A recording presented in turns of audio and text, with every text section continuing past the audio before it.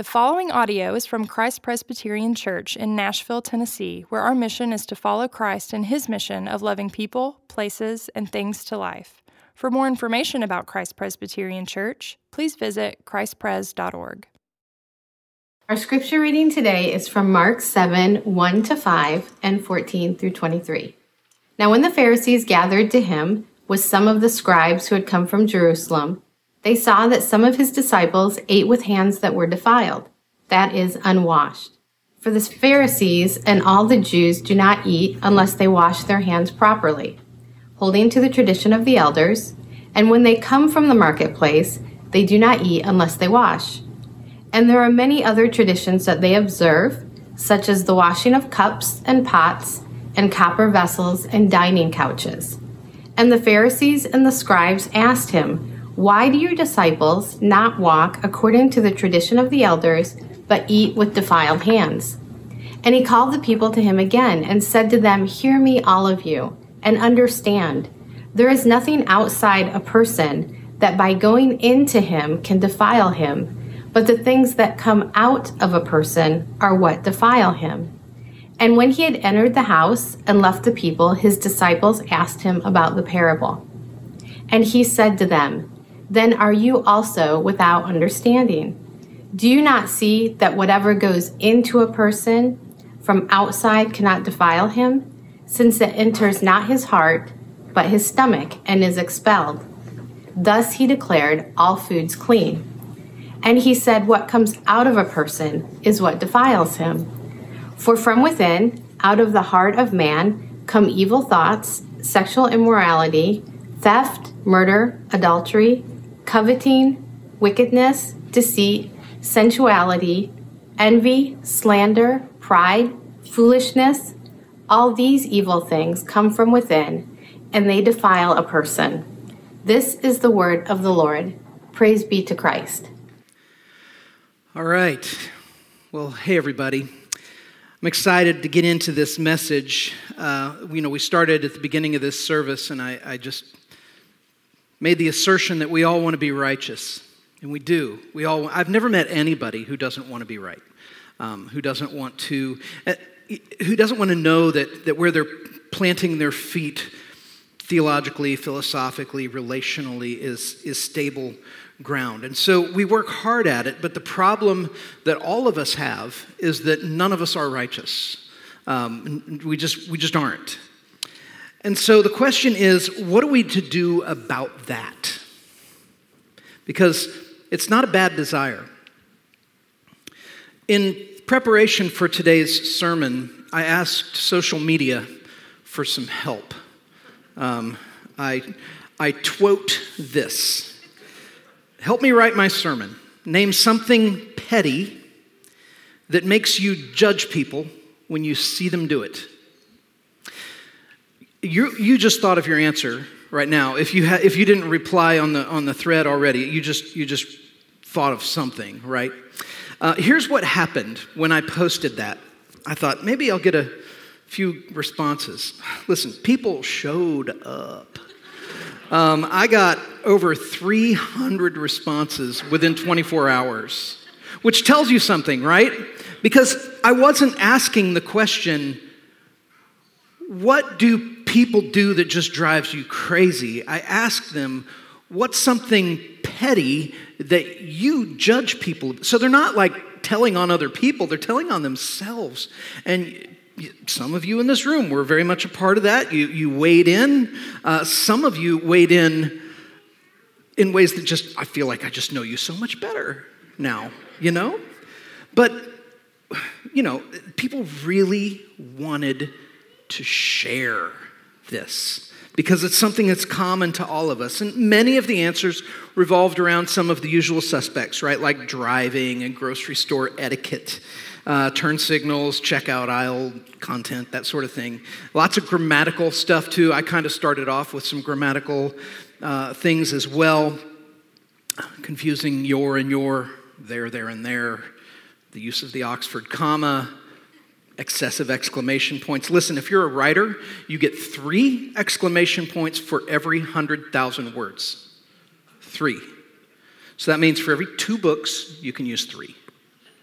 no more. Deal? Now, if it's social media, if it's letters, go crazy. It doesn't matter. 3. That's all you get. Here's what else. Here's some of the other things that we heard. Wearing a mask alone in your car.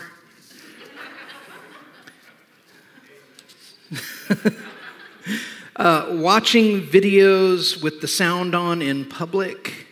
Ignoring directional arrows in the grocery store was one. Yeah. Cutting in line, with a bonus being cutting in line and pretending like you have no idea that you just cut in line, like you're just oblivious to it. That drove people crazy. Posting selfies that were obviously taken in bathrooms. Hiking in jeans, smoking and vaping. I loved this one. Poor design when a better design was so obvious to everybody. And then last one, I just like this one because somebody actually posted a bit from an actual obituary. And it has to do with shopping carts and what you're supposed to do with your shopping cart when you're done with it. And it said this in the obituary: in lieu of flowers, return your shopping carts to the store. Don't leave them all over the parking lot. That drove Larry crazy. This was his one wish for humanity. Now, listen, a few people commented in the process of doing this on how easy it was for them to come up with a list of things and how problematic it was. And being honest, as I'm watching these answers come in, these examples of pettiness, you know what's happening in my own heart? I judged everybody. Everybody. I can't believe how petty you all are. And I found myself doing it, and it just became like, I initially posted it because I wanted some content. But what ended up happening is I was like, oh, we have a little sociological experiment happening here. And what we're finding is that everybody's stuck in this problem, is that we just judge. We judge like crazy. We compare ourselves to others. We think that drives me crazy. And the reason it drives you crazy is because you want to be righteous. It drives you crazy because you want to be righteous, and one of the easiest ways, one of the simplest paths to trying to obtain righteousness is through comparison. Is through saying, I would never do this horrific thing that monster does when they leave their grocery cart in the middle of the parking lot. They probably went the wrong direction in all the grocery lines before they even brought it out here into the parking lot, and probably went through the express lane with 60 items. I would never do anything like that. That's what we're talking about today. That's what this passage is about today. It's a common type of passage in the Gospels where there's a confrontation between Jesus and the Pharisees. It happens a lot. We've already had one sermon where this happened because the Pharisees were upset with Jesus' disciples picking heads of grain and eating on the Sabbath, and Jesus healing on the Sabbath. But here there's just this conflict between the religious leaders and Jesus over the interpretation and the application of the law. But what's ultimately at play in this conflict is being righteous. That's the issue. We want to be righteous, and the Pharisees are saying, then this is how you're righteous. This is how you're going to be righteous. And what they had done is they had said, let's just codify righteousness and make rules. Just make lots of rules. And then you'll know. And we all have these rules. We have rules that we write, and people drive us crazy when they break them. The Pharisees were people, when you read in the scriptures, you see that they were always watching. Always watching. And they had lots of pet peeves, lots of things that just upset them. They saw in this passage that Jesus' disciples ate without washing their hands in the ceremonial way that it was traditionally done by Jewish people. Mark uses this opportunity in verses 3 and 4 to actually elaborate on that particular tradition because he's writing to an audience that may not have been familiar with this. By the way, have any of you ever heard that every use of the word, this is completely tangential, what I'm about to say, but that there are no examples of, every time the word baptizo, the word for baptism, is used in Scripture, is in reference to an immersion. Have you ever heard that? That every time the word baptizo is... Here's a place where it's not. Because the word baptizo is used for the washing of dining couches. So that's for what it's worth. I'm doubting that people immerse to their sofas. Free of charge. The ritual that's happening here, it wasn't just a tradition. It was expected. It was problematic when it was neglected. And you may read this and think, yeah, that is kind of strange that they would have this hand-washing custom. I mean, who cares? Maybe we care a little bit more now about hand-washing. But, you might look at that, but you have to ask the question, aren't all social customs strange in some way? I mean, some of the people who answered the survey talked about how it just drove them absolutely crazy when somebody walked around with a Bluetooth in their ear with no one to talk to. That may be strange, but is it wrong? And if so, why? On what basis? Who can say? It's annoying. Yeah, I'll judge you if you do that. I'll just tell you right now. But is it wrong?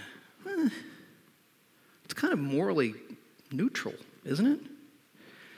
But the tension here between Jesus and the Pharisees has to do with that question of morality, really. That's what's at the heart of it. It's the question of the basis of moral authority. Who has moral authority? Self-righteous people believe they have moral authority. Why does moral authority matter? Moral authority matters because moral authority defines moral purity. And like I said at the very beginning of this sermon, what do we want? Moral purity. We want to be righteous. We want to be righteous. And so if I can have my own moral authority over what constitutes moral purity, then I can create a system in which I can make rules, keep the rules, and declare myself righteous. But you have to have the moral authority to do that. When we judge people by our preferences, what we end up doing is we end up claiming some moral authority in order to position ourselves in a ranking system. And we invariably establish ourselves as better than others. And you may say, I don't. I always see myself as way inferior to others. I want to tell you that is a form of putting yourself above others.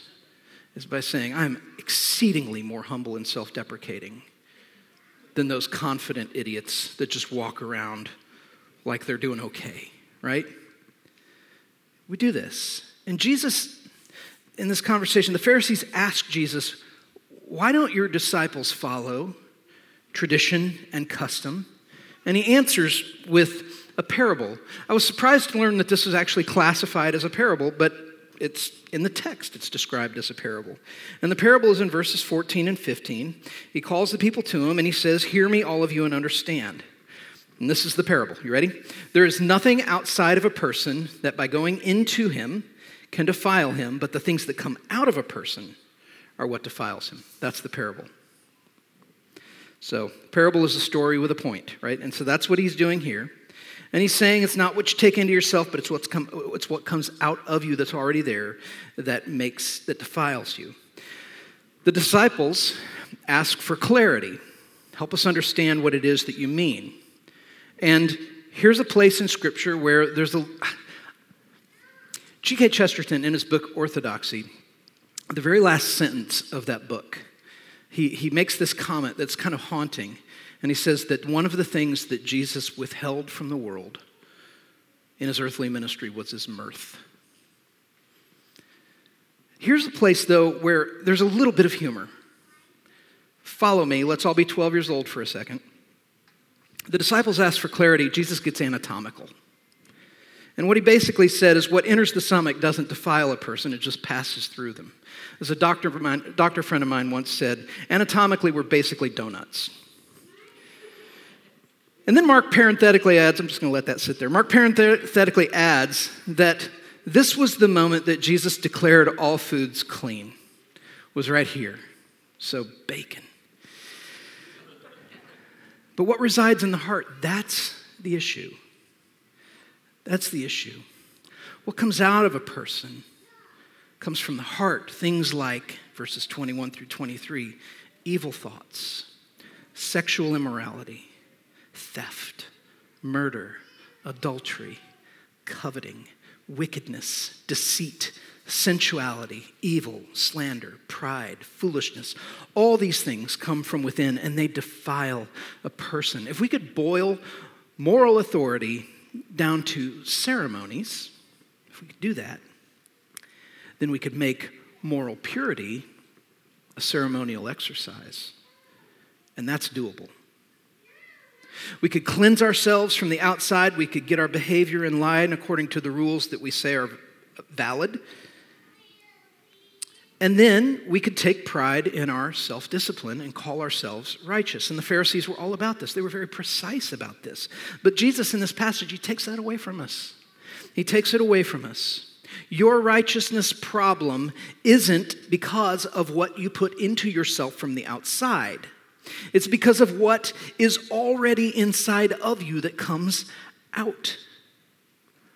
Some of the things that annoy us are just really annoyances, right? Like grammar, nail clippers, the sound of nail clippers, things like that.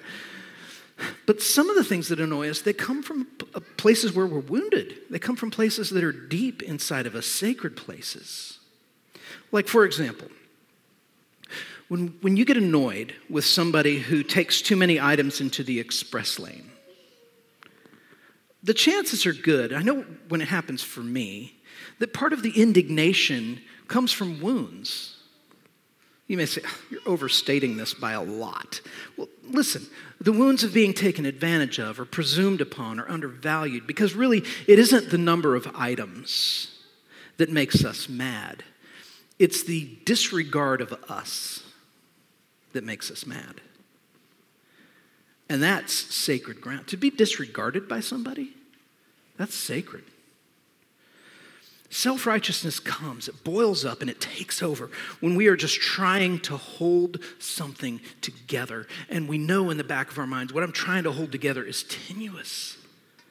It's tenuous. And yet, that is when you're trying to hold something together that's tenuous, that's when we begin to demand what we feel we deserve from people. And that's where the indignation is.